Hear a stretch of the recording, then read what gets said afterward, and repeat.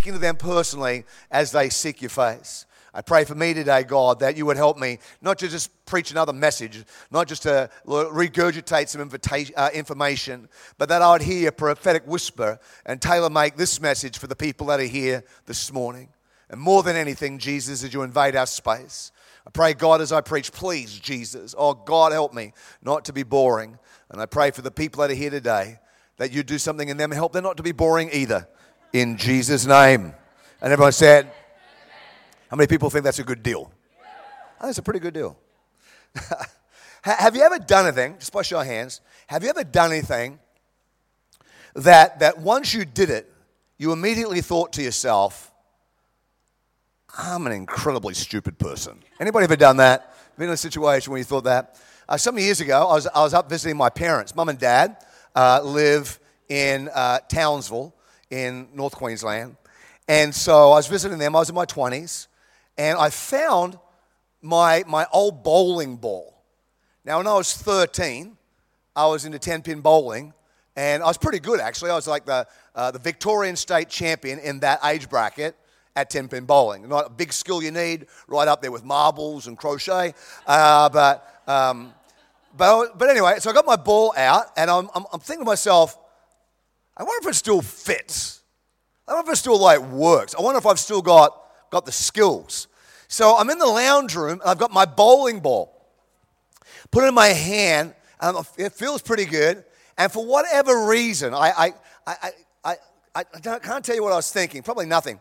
And I started to do this motion, started to vision this motion, and apparently it didn't fit because it launched off my hand, and then with laser-like precision, headed directly to my mother's favorite vase.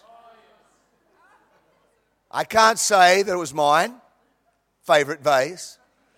I wouldn't even say that it was probably my dad's favorite vase.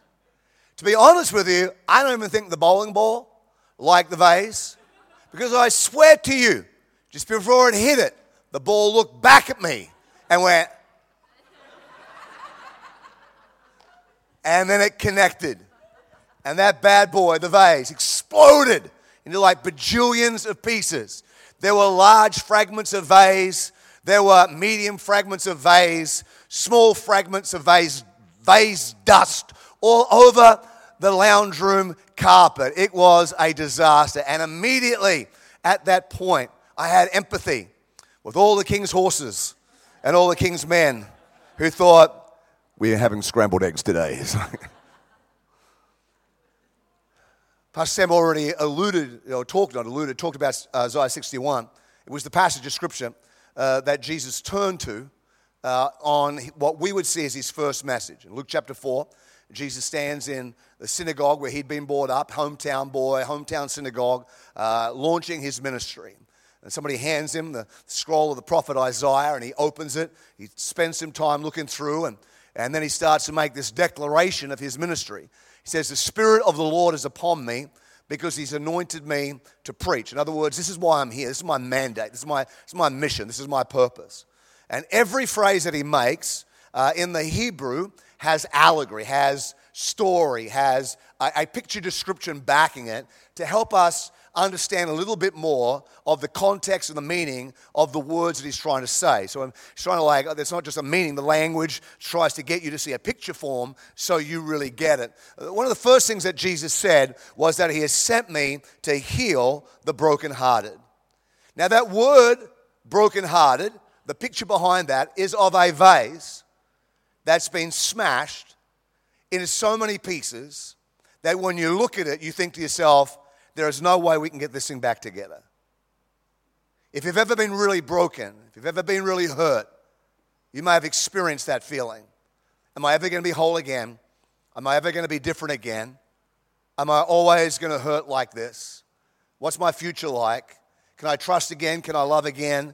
Can I embrace again? Where do I go from here? And Jesus said, my mission, my mandate, in my top 6 things I'm going to do on planet Earth, I've been sent to heal the brokenhearted people.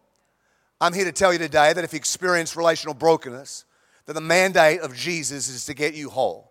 The mandate of Jesus, like no matter how devastating it may feel, no matter how devastating it may appear, you look back at your life, like I looked at the vase on the floor, and you look at yourself, it's just too hopeless to ever be any different than this. And Jesus said, I have come to heal the brokenhearted. I've come to put the pieces back together and make you whole again. I sincerely believe that if it's a mission of Jesus to heal brokenhearted people, it should be the mandate and the mission of the church to provide an atmosphere and teaching and an environment where people who are broken can get healed. Does anybody believe that? Sometimes we're really, Brother George. Oh, I'm coming down. Brother George, my little Hindu friend. And I don't know if you know George. He's trying to establish the Ipswich State. Anyway, sorry. Anyway, that's wrong. I probably shouldn't have said that. But it was there in my head and it just popped out. I apologize for those moments. They could happen at random times. So I believe it's a mandate of God. It should be the mandate of the church to provide an atmosphere where broken people get healed. It's a sad reality in life that we at some point may potentially, if you haven't already, walk through a place of relational brokenness.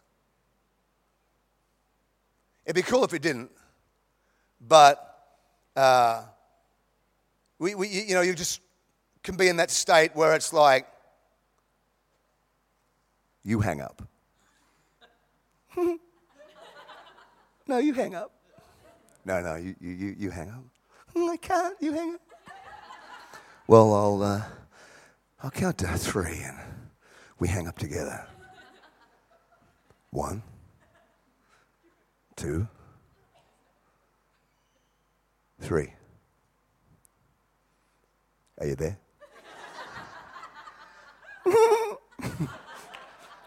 It can go from you hang up to somebody hanging up forever. My wife, Anna, was married to Rich for 2 years. They had what we would probably call in youth ministry and church life the stereotypical perfect Christian dating experience. The whole I've kissed dating goodbye, purity vow, had a purity covenant ring. They didn't even kiss, ever, not once. They didn't kiss until they stood at the altar making their wedding vows. Now, as cool as that sounds, I don't recommend that. I just personally, because what happens if you kiss? It's like kissing a watermelon or something. It's like there's nothing there. That would be a bad point right there. I'm not feeling it right now. See you. So anyway, but they had everything. And so they got married. They were young, straight into ministry. God bless them. They're leading a youth ministry in a mega church. Everything about their world is a fairy tale story in love and life and in ministry. They shoot off to Washington, D.C. For their second wedding anniversary. And they're coming back to Munster, Indiana. Rich is preaching that Wednesday night. And about 45 minutes away from home, Rich fell asleep at the wheel and flipped the car. Wasn't wearing a seatbelt, was thrown out of the vehicle. When Anna sort of came to consciousness and looked out the window, there was the love of her life lying on the freeway, dead. August 22, 2001, Anna went into what I would call a relational flatline. I was married to Anne for nearly 20 years. Now, for all the C-type personalities, the detail people, ADD people miss this completely. But you may notice that I was married to an Anne. I'm now married to an Anna. That was strategic because I didn't want to have to change the tattoo all that much. There was a Beryl who I thought was pretty hot, but that was never going to happen. I was married to Anne for nearly 20 years, and we were, from what I would think, were like at the best part of life. We just moved over to Seattle, Washington, just based in a phenomenal church at Champion Center, and 3 beautiful daughters, and lived in a phenomenal house. And, for my thinking, everything was amazing, but apparently not. And I'm going to cut a long story into a short story, so you're going to try to, I'm not giving you the complete context of everything, but pretty much she went back to New Zealand to sell a house that we had there, and we're going to put that money back in the house that we just purchased in America. And when she went there, she called me. And again, I'm shortening something down to a statement, so please give some latitude and some grace here. But she pretty much said, I don't want to be married to you. I don't want to be in ministry. I don't want to live in America, and I'm in a relationship with another man. And I know I'm not the sharpest tool in the shed, but I never saw it coming. And immediately, in this situation I never thought I'd be walking through, my life entered into a relational flatline. I'm navigating my own emotions and now become a solo dad with 3 very wonderful girls and trying to raise them up and trying to lead them through the situation so that they wouldn't be broken and hurt and wounded and angry either, and managing my own relational flatline and my daughter's relational flatline. My dad has been married to my mum for coming up to 66 years. Yeah, you could. It's more like a whoa. You can even give him a round of applause right now. And because if like you knew my mother, it'd be like he's the man. He's the man. I love my mother, but she's scary. She's like 86 now, and I'm still scared of my mother. Like, seriously, she like wheels that walker like a nunchuck. And so she doesn't have a walker. But I'm really brave when I'm not around her. I usually paint her up with a beer and a cigarette, and she'll hear my message like, that's not me. Yeah, it's you when I'm talking about you. And so, and then she elbows me to the face. And so they've been married for nearly 66 years. And I don't know, 2 or 3 years ago, maybe a little bit more, they'll be longer than that. We noticed dementia started to affect my mom. And my dad took on being the caregiver to her. And 2 years ago, I believe it was, around Christmas, my father nearly died pretty much. He had what they would call a caregiver's burnout. And so we had to put my mom into a home. And now my dad is home alone and experiencing the trauma and the tragedy of walking into a hospital environment to see his wife of all those years, who sometimes recalls that he is her husband, most of the time thinks that he is her brother or a stranger. And of recently, he's had to walk in and see my mom sitting, and who's a godly woman, sitting, holding the hands of another man. And so right now I try to come home as much as I can to help my dad navigate his own personal relational flatline. Sir, give me this water that I may not draw, nor thirst, nor come here to draw. In other words, I am here. I'd like to get away from here, but I don't know how to move from here. I'm here, and every time I come here, it reminds me of why I am here. I feel locked, I feel bound, I feel like I can't escape, I can't move. And if you've got a ticket, if you've got a key, if you've got a way that can open up a path for me to get out of here, if you've got living water and I don't have to drink this well water, if I don't have to come back to this well again, if I can have that living water, I would love to get out of here. And then we find out the why. She says, I have 5 husbands, and the guy that she's with right now is not her husband. Now, there's all sorts of conjecture about this lady. We like to do that, somebody we've never met, and in a situation that doesn't give much description. But I've heard all sorts of conjecture and preaching, like this is a really, loose, like sort of like a hussy, you got all these dudes, keep her away, she's bad, Theologians believe that there's a high chance that this woman was actually barren. She couldn't have children. And so once she would get married, the dude would find out that she can't have kids, and so he would divorce her. I really think it doesn't really matter why, it more than it happened. I've been doing ministry a long time. That helped a lot of people. And if she's been through 5 divorces, the guy that she's with right now is not her husband. This is a woman that's experienced pain. This is a woman that's experienced brokenness. We don't know her story, but no temptation or experience comes upon us that is not common to man. And so I can just imagine from the people that I've met who have similar stories to her, that this woman has been broken and hurting, and she's stuck and she doesn't know how to get out of there. When Paul was writing on relationships in Hebrews chapter 12, he makes this statement. He says, as far as it depends on you, be at peace with all men. In other words, the only person you can control in a situation is often you. The only person that you can't always decide what somebody else is going to do. You can't really stop somebody hurting you. The only decision that you can make is that you're not going to be hurt. I can't stop you hurting me, but I can control whether I'm going to be hurt. Getting hurt is something that happens. Being hurt is a decision to stay there. And so he's like, as far as it depends on you, you've got to get to that place where you overcome no matter what people throw at you. Now, when Eugene Peterson was looking at the scripture and interpreting it and researching it and rewriting it in the Message Bible, he put it like this. He says, keep a sharp eye out for the weeds of bitter discontent. A thistle or two gone to seed can ruin a whole garden in no time. So saying, when you walk through brokenness and you walk through hurt, you've got to guard the garden of your heart. The Bible says to guard your heart because out of it come the issues of life. So your heart comes under attack, but you've got to protect it. Why? Because when the seeds of bitterness get in, they are seeds that release weeds. They are seeds that release thistles and thorns. And how many of you know your garden at home needs no encouragement for weeds to grow? You need to do nothing. Just let it go and the weeds will grow themselves. The thorns will grow themselves. And so he's saying here, if you don't deal with the broken situations, if you don't deal with the pain, the seeds of bitterness will get in, and next thing your heart will be overgrown with weeds and thorns and briars. You start to see yourself through the reflection of that image.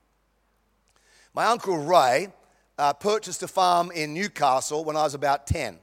I was a little kid. I remember going up with my mom and my dad. It's my mother's eldest brother, or one of the older brothers, and my two cousins. And we went on the back of a truck. And the only thing I can recall from the land was that it was covered in weeds.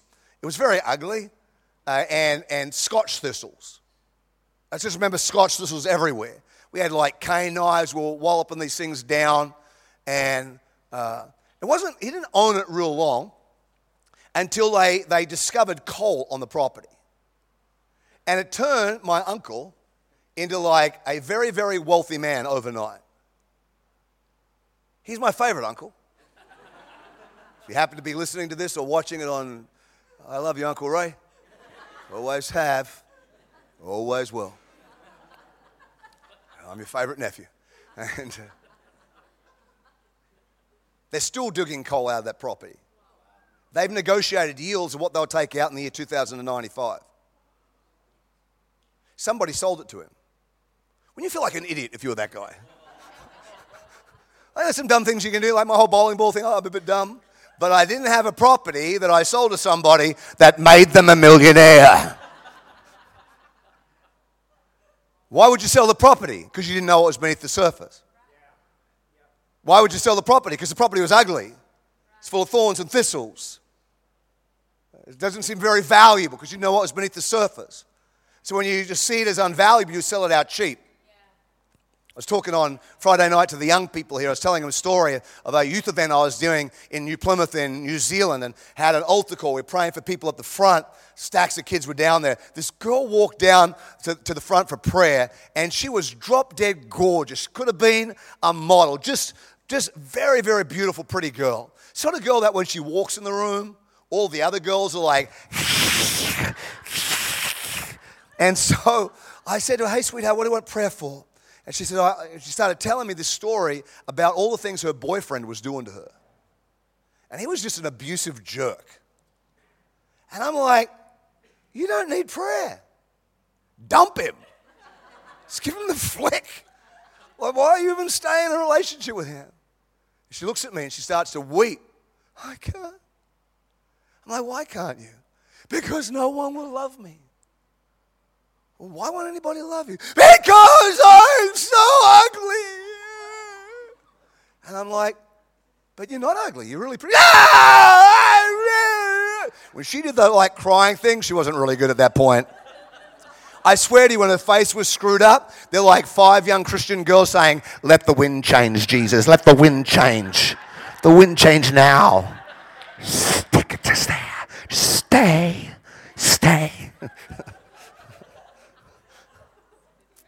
I don't think the way you look is a qualifier for abuse.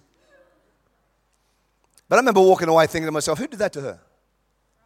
Who hurt her so much that the weeds of bitter discontent were so overgrown of who she is that she so devalued herself? She didn't realize the riches of who she had, so she just sold herself out the cheapest bidder. If looking through a glass, half empty or half full, constitutes the way you see life, the outcomes of life, I'd suggest to you that when you look through a life of the glass that's been smashed, there's so many pieces that you don't know how to see it properly, that it's going to have a big impact. All the king's horses and all the king's men may not ever have been able to put the life back together again. But thankfully, we don't have to run to the king's horses or the king's men. That we've got the king, and the king's in our world. He provides a way. He's come to heal the brokenhearted. How many people believe that that is really, really, really good news? I have 3 beautiful daughters, and so I've experienced the movie Frozen on multiple occasions, and found myself at times not wanting to, but singing, let it go, let it go, let it go.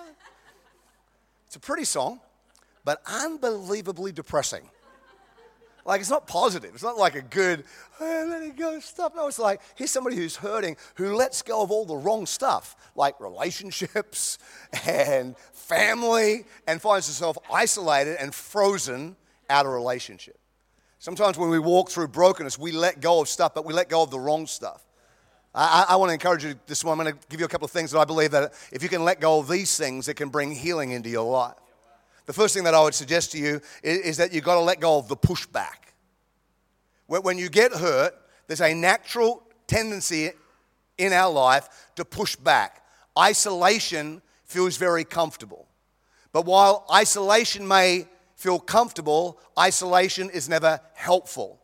We want to push back. We want to avoid people. We push back sometimes because of the shame. We just feel embarrassed. We're not really sure how people are going to view us. I walked through a divorce as a pastor. That just seemed to me to be like a double whammy. I've helped people navigate that for themselves and seeing how broken they are. But for me, I'm walking through the brokenness of that, and then the view of like, what will this devalue? Will I have any authority? And so there's so much shame. I didn't really want to connect with people because I was so embarrassed about the situation. And so we try to avoid. We push back. And this was definitely true for me and for Anna. But we push back because we don't want to have to tell the story all over again. What was the first thing that Jesus says to this woman? Where's your husband? And she immediately responds with, I don't have one. I guarantee her mind is like, why'd you have to ask me that question?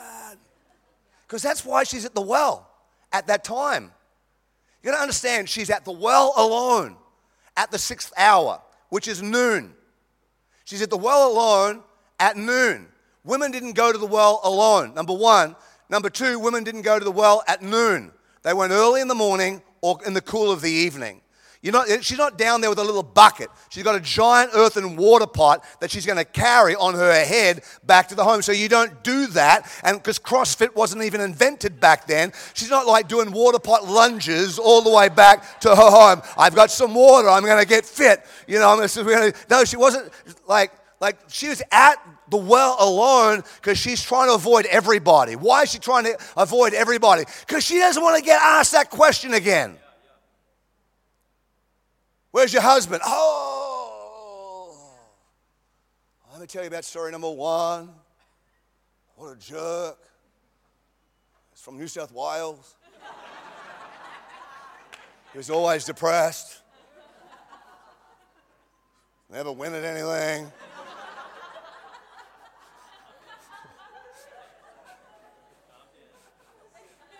Then he'd come home. He'd have a Tooheys. Doesn't even taste like beer.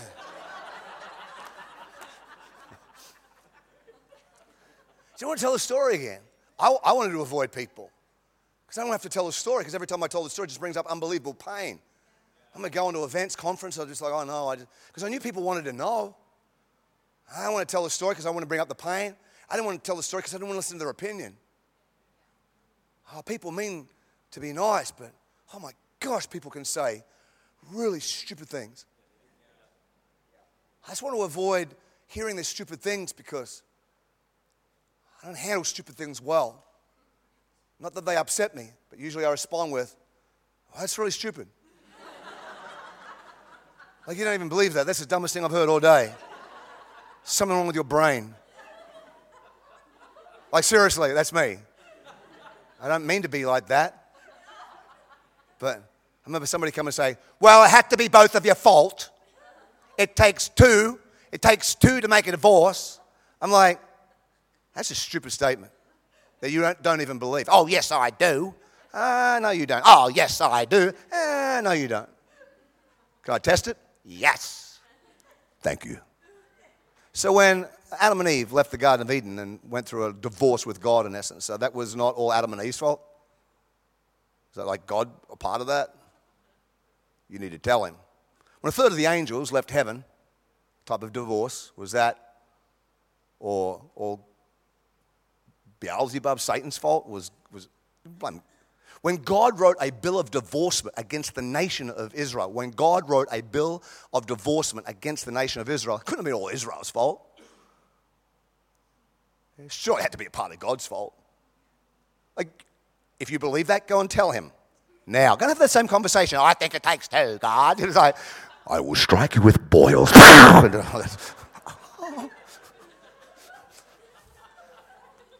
remember what they'd say to Anna. So Anna's husband died. And so they would come up and they would bleed all over her. Like, here's the woman grieving the loss of her husband. And oh my God! Ah! And they hug her. Oh, you must be in pain. And they'd be just like boogering all over it. And you know, or they'd come up and like, I know why it happened. God just wanted him in heaven and wanted to run down the streets of gold together. And like, all of that sounds stupid when you're hurting. So it's just better to avoid, because she got 5 husbands that she's got to walk through the reason. Proverbs 17, verse 17 says, a friend loves at all times, and a brother is born for the day of adversity. Some person's destiny is actually connected to your adversity. The purpose God places them in your life for is that when you hurt, they're a part of the process of healing. So when we avoid people, when we move away from people, we avoid the people that God is going to put in our life to bring healing. I went through a depression. I was down. I was hurting. You've got to understand, I am not a depressed. This was a very, very unusual feeling for me. I'm a fairly highly wired, woohoo sort of guy. What you see on the stage, this is pretty much me all my life. Like I don't know how to explain it, but it's like in my head, it's like a circus. It's like, and so it's like information pops in, and it's like Oompa Loompas run from there, whoa, woohoo, and they grab the information and they throw it up to clowns on a trapeze, and then they get it, and it's just like, that's my head, woo! Which I think is really, really funny. Because my mother-in-law has her doctorate in clinical psychology from Wheaton. My father-in-law is now just doing his last part of his doctorate in theology from another established uni. My wife is doing her master's in global leadership from Fuller Theological Seminary. And there's me from Townsville, Heatley High School. Nearly made it out of grade 10. Not quite. I was close. And they were like, sir, would you please leave? I just think God looked at their life and said, they are unbelievably smart, but they need some entertainment. Have John Morgan.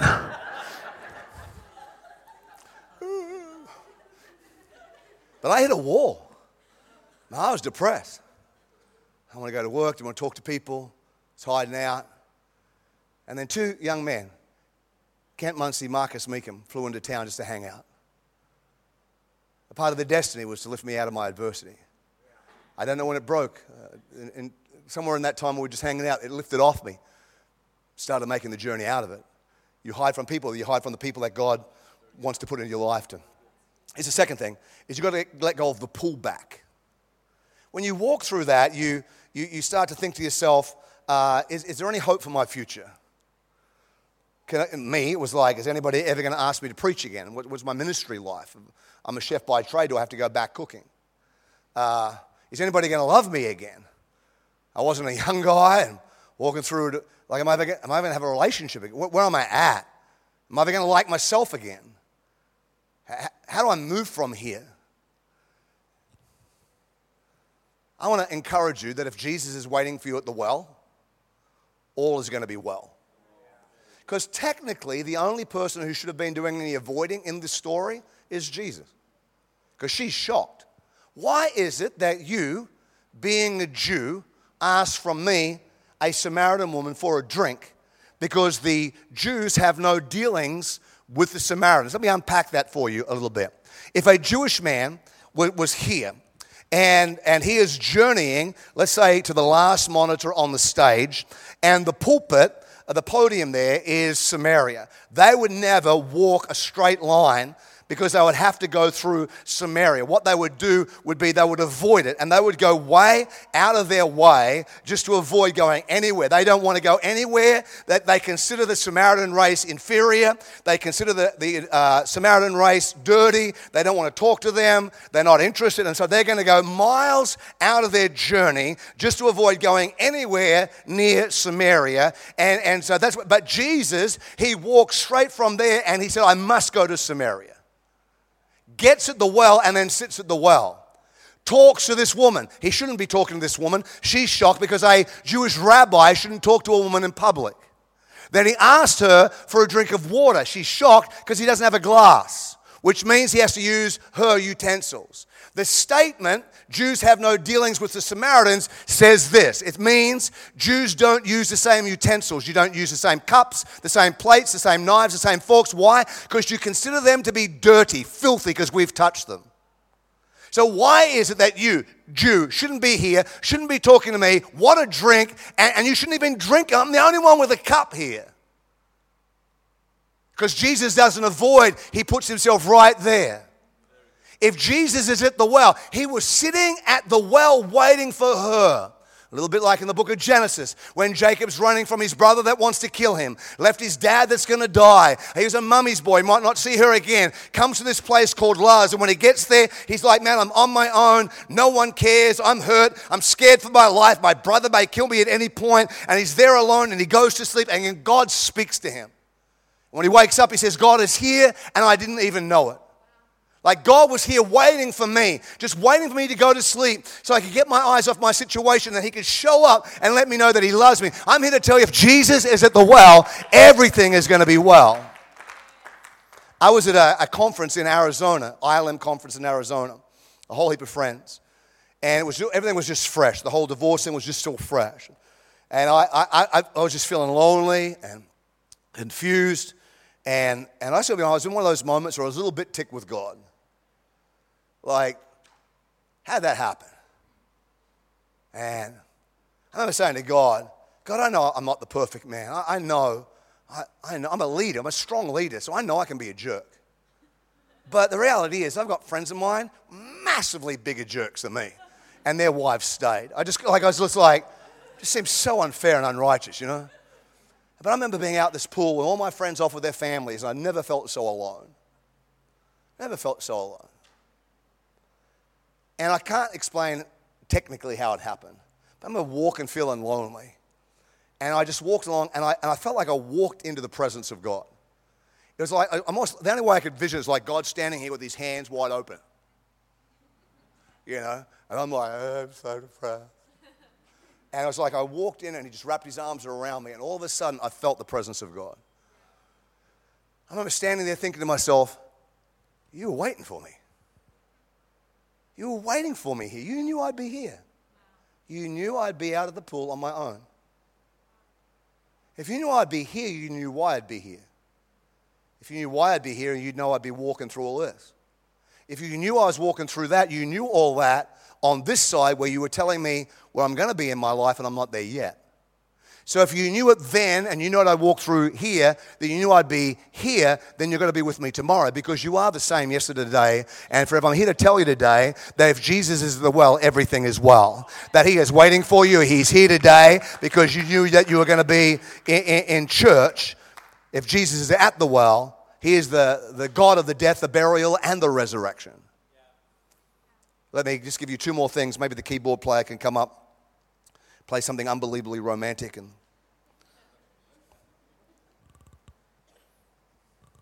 you've got to avoid the payback. Don't get angry. Angry is a wasted emotion. You know they say that you lose nearly 20% of your intelligence when you're angry. I can't afford to be angry. I'd be like in a deficit. How much intelligence has John got? Oh, last time we counted, when he was angry, it was minus 10.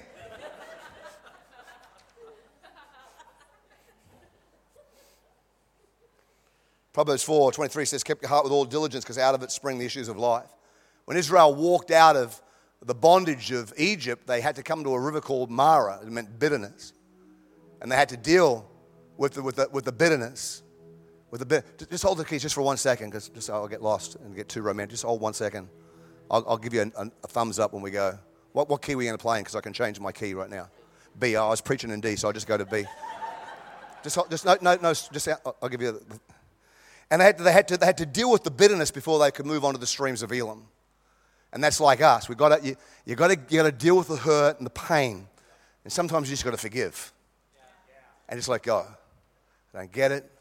I'm not happy about it.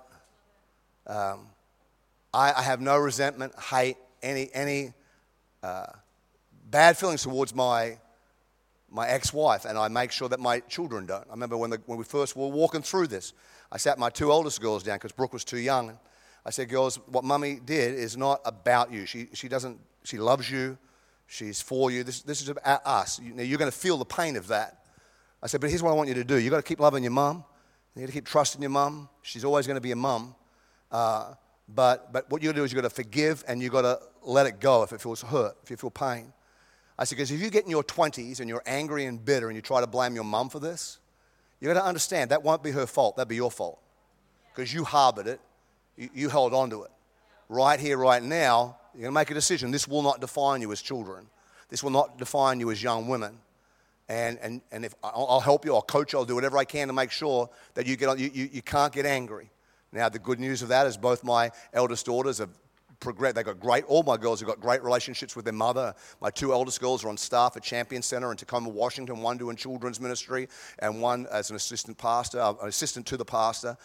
Just be able to navigate. You can't be angry. You can't be bitter. You got to forgive, as hard as that sounds. But we received undeserved favor from God, and we've got to give undeserved favor back to other people. The last thought, you got to avoid the playback. Your brain will just play stuff over and over and over. The more it plays it back, the bigger it gets. We just get ourselves depressed. I don't know if you do. When I was a teenager, I'd break up with a girl. I'd go into my room and tape player on. Yeah. It's like a little thing. It's like tape in it. It rolls around in a spool. Plays music. A little bit like an MP3, but you can see it. And sometimes you have to fix it with a pencil. Remember that? Now we kick the computer. I remember breaking up with a girl, Fiona Jones.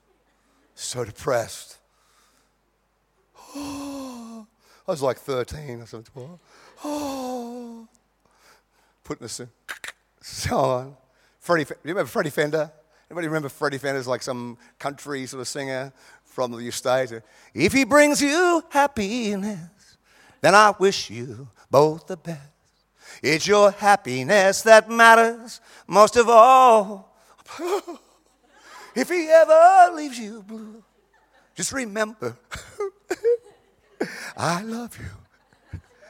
Si te quiere verdad, y te da felicidad.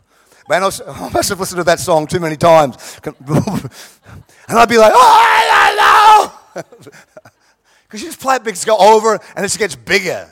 You know, you got to avoid the playback. Why? Now you can play something romantic. Good man.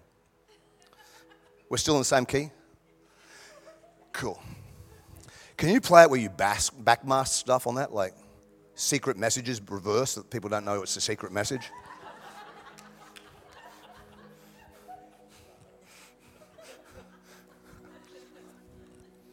You got to avoid the playback. Here's what happens. Inevitably, we come to that place like, why? Our brain wants to track down, trying to find out why. Why did Rich die? Why did I walk? Why? My mum got it? Why? And I think it becomes, I remember I'd say that as a little kid to my mother. Why? Because it does. But why? Because it is. But why? We're sort of like that. We're sort of like that. Well, why do I got to? But why? Why? But I found out this. Even if you got the answer why, like whatever you've walked through, however what it hurts, if I could give you the exact answer, intelligent answer, why you experienced what you experienced, would you then go, oh, that makes sense? It's all good. We'll just roll on from here. There's a huge chance that that's not going to change the hurt you feel.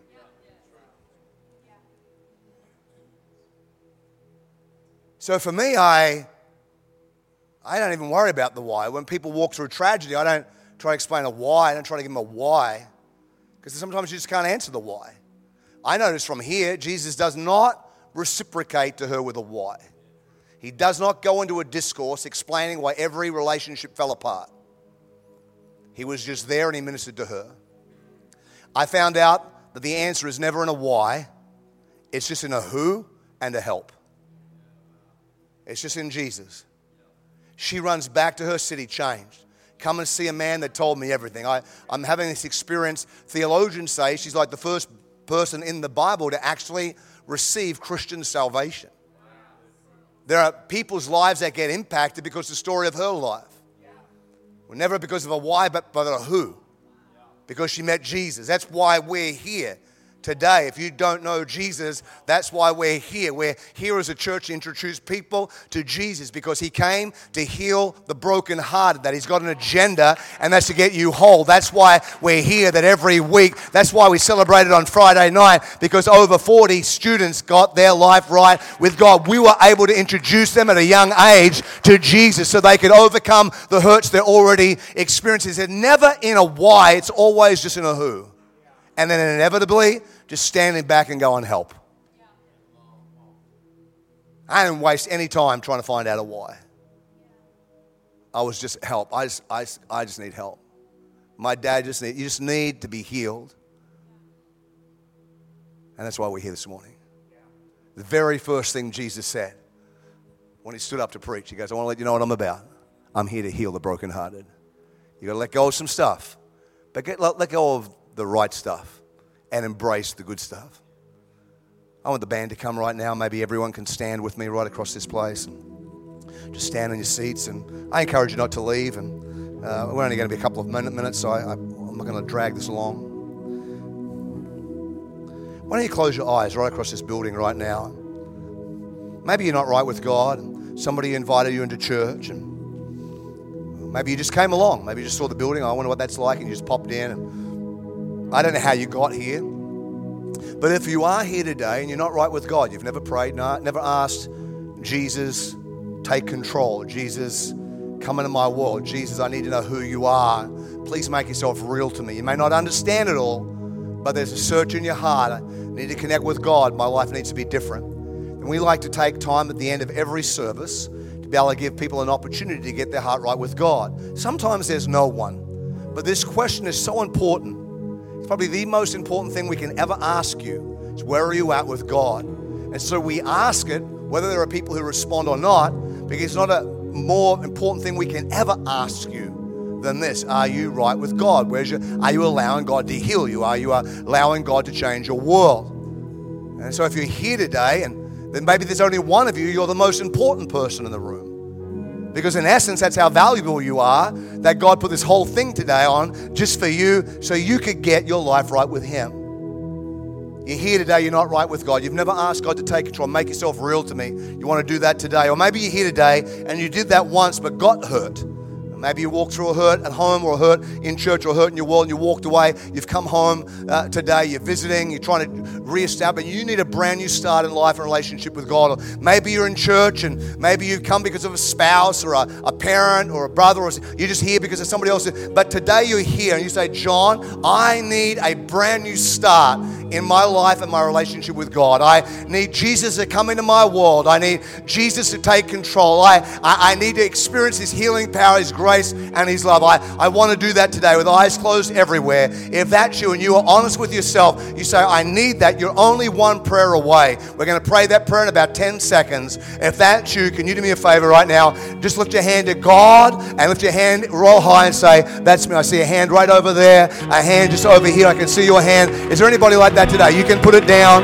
Just lift it up real high. Say, John, that's me. I need a brand new start. There's a hand right over here. Oh, I can see a hand over there. Yeah, God bless you. Anybody else? Just lift a hand. Oh, I see a hand through here, sir. Anybody else like that? Just lift your hand up real high. Say, that's me. Is there anybody? Last time I'm going to ask. Last time I'm going to ask, and we're going to pray for you. We're going to pray for you. Is there anybody else like that? Anybody else? Just lift it up real high. About 4 or 5 people raise their hand right now. Let's all pray, but if you raise your hand, I want you to make this your personal prayer. Somebody will come and explain the next steps to you, but let's make this your personal. This is a beginning of an amazing journey to bring health and wholeness to your world. But church, let's all pray. If you raise your hand, make this your prayer. Say right now, say, Jesus, come into my world and take control. Today, I'm asking you for a brand new start in my life and a brand new start in my relationship with you. Please forgive me of my sin and help me to forgive those who've hurt me. I pray for my life that you'd make me whole, you'd make me well, heal my pain, heal my brokenness, and set me on the path for full recovery, that I would be the person that you created me to be.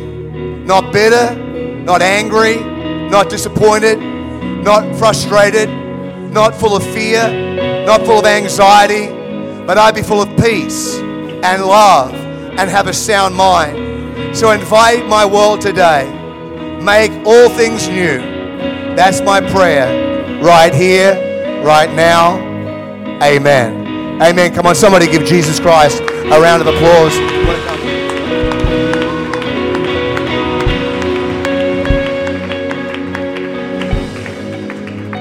Thanks, Pastor John. How good was that? It was great. I believe God is healing people right now, just through that message, individuals' lives. And I don't know, where everyone's at or how it spoke to everyone, but I do believe this, that healing has come. And so you just need to take hold of the healing, of the who, Jesus. So let's give Pastor John a thank you very much. It's a word in season. It's great. Right now, if you just want to grab a seat, I just want to give us the opportunity to bless Pastor John and his ministry. And we're going to take up a love offering. And I believe this is that we invite people to come and speak and minister to us that have great ministries, and they minister to the whole body of Christ. And I want to encourage us as a church and as individuals this morning. We're going to take up a love offering for him, for his ministry. But it's really, I see it as this, is we've heard a word, we've received a word, and now what we're doing is we're planting into good soil. Is that we're planting in, not just for ourselves, but so that we can partner with what Pastor John's doing around the nations of the world. So this morning, I want to encourage you, some of us didn't come prepared, but on the way out, as you pay your tithes and offerings and you put your card through, say, hey, that's my tithe, this is my love offering. Also online, if you want to put in a love offering for Pastor John, you can do that. But this morning, I want to encourage you, church, let's be part of this. Be part of the healing that comes through his ministry in the lives around. Father God, I thank you for Pastor John and the the amazing ministry he has and the faith that he brings and the voice that he speaks across the nations. And today, Father God, we partner with him and what he is doing in his family. And today, we pray for a blessing over his ministry. Lord God, that it will touch lives that we may never meet. But God, I thank you that we can be part of it today. In Jesus' mighty name, amen. Amen. I'm going to take that up. Thank you, guys. Well, I'm excited. Decisions Friday night, decisions this morning. How good's that? How good is that? It's unbelievable. That's what we're here for, the local church, the hope of the world. And so tonight, don't forget, tonight, Pastor John is going to be ministering again. I've said, you know what, just let loose. He is phenomenal. Yeah, he was quite contained this morning. He was very contained. I was watching, I'm like, okay, he could go anywhere here.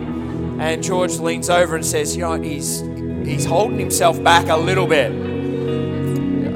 He's holding a lot. Yeah, a lot. Very restrained. And so tonight I just said, you know what? He has a prophetic edge. He does. He has a prophetic edge which is unbelievable. And I just said tonight, you know what? We start at 5 o'clock. Let's start. And so tonight, if you want to come back, I've just said, hey, let loose. And I won't guarantee what's going to come out of his mouth, but I know that it will be a prophetic edge. And lives will be changed. And tonight, how about you come back? Worship God. How about you bring a friend? Bring someone that's maybe never come to church. Maybe it could be their opportunity to find the who tonight. So church, it's going to be a great day. We'll see you all tonight. How about we stand up praising God as we go out? Thank you.